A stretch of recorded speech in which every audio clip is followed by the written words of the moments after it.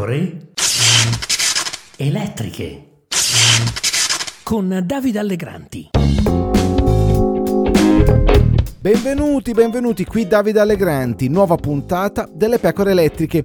Matteo Renzi e Carlo Calenda sembrano aver azzerato le loro incomprensioni. Per questo il leader di Italia Viva ha annunciato nel fine settimana che nascerà il partito unico con Azione, un partito per liberal-democratici alternativo, ha detto Renzi, a PD e Movimento 5 Stelle, che cerchi di attirare i riformisti rimasti nel PD e quelli che ancora non si schiodano da Forza Italia.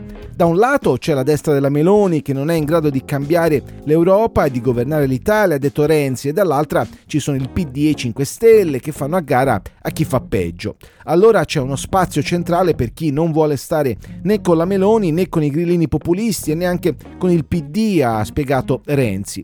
L'obiettivo è il 2024 con le elezioni europee, ma ce n'è anche un altro che riguarda le amministrative, con un caso interessante e per Renzi assai importante, il voto a Firenze. L'anno prossimo si vota nel capoluogo fiorentino, la città di cui Renzi è stato sindaco. Dario Nardella sta per finire il secondo mandato e potrebbe candidarsi all'Europarlamento. Probabilmente indicherà un suo successore, forse una donna, ma in ogni caso una stagione politica, quella post-renziana, è finita. Per Renzi la tentazione è grossa, con il PD in queste condizioni, a livello nazionale i sondaggi lo danno al 14%, lo sgambetto è fattibile. A quel punto gli scenari potrebbero farsi complessi per il centro-sinistra fiorentino e anche per il centro-sinistra toscano, che già questa primavera tenterà di recuperare alcune città perdute come Siena e Pisa, conquistate 5 anni fa dal centrodestra leghista.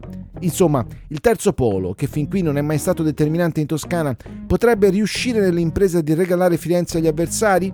Beh, tanto per cominciare bisogna capire se la destra centro-meloniana si differenzierà davvero da quel che si è visto in questi anni a Firenze. Anzitutto per la scelta delle candidature, arrivate spesso all'ultimo momento o comunque inadeguate a fronteggiare PD e soci. Quasi che il centrodestra, e questa peraltro è stata un'accusa su cui molto si è divagato, non volesse per davvero vincere le elezioni.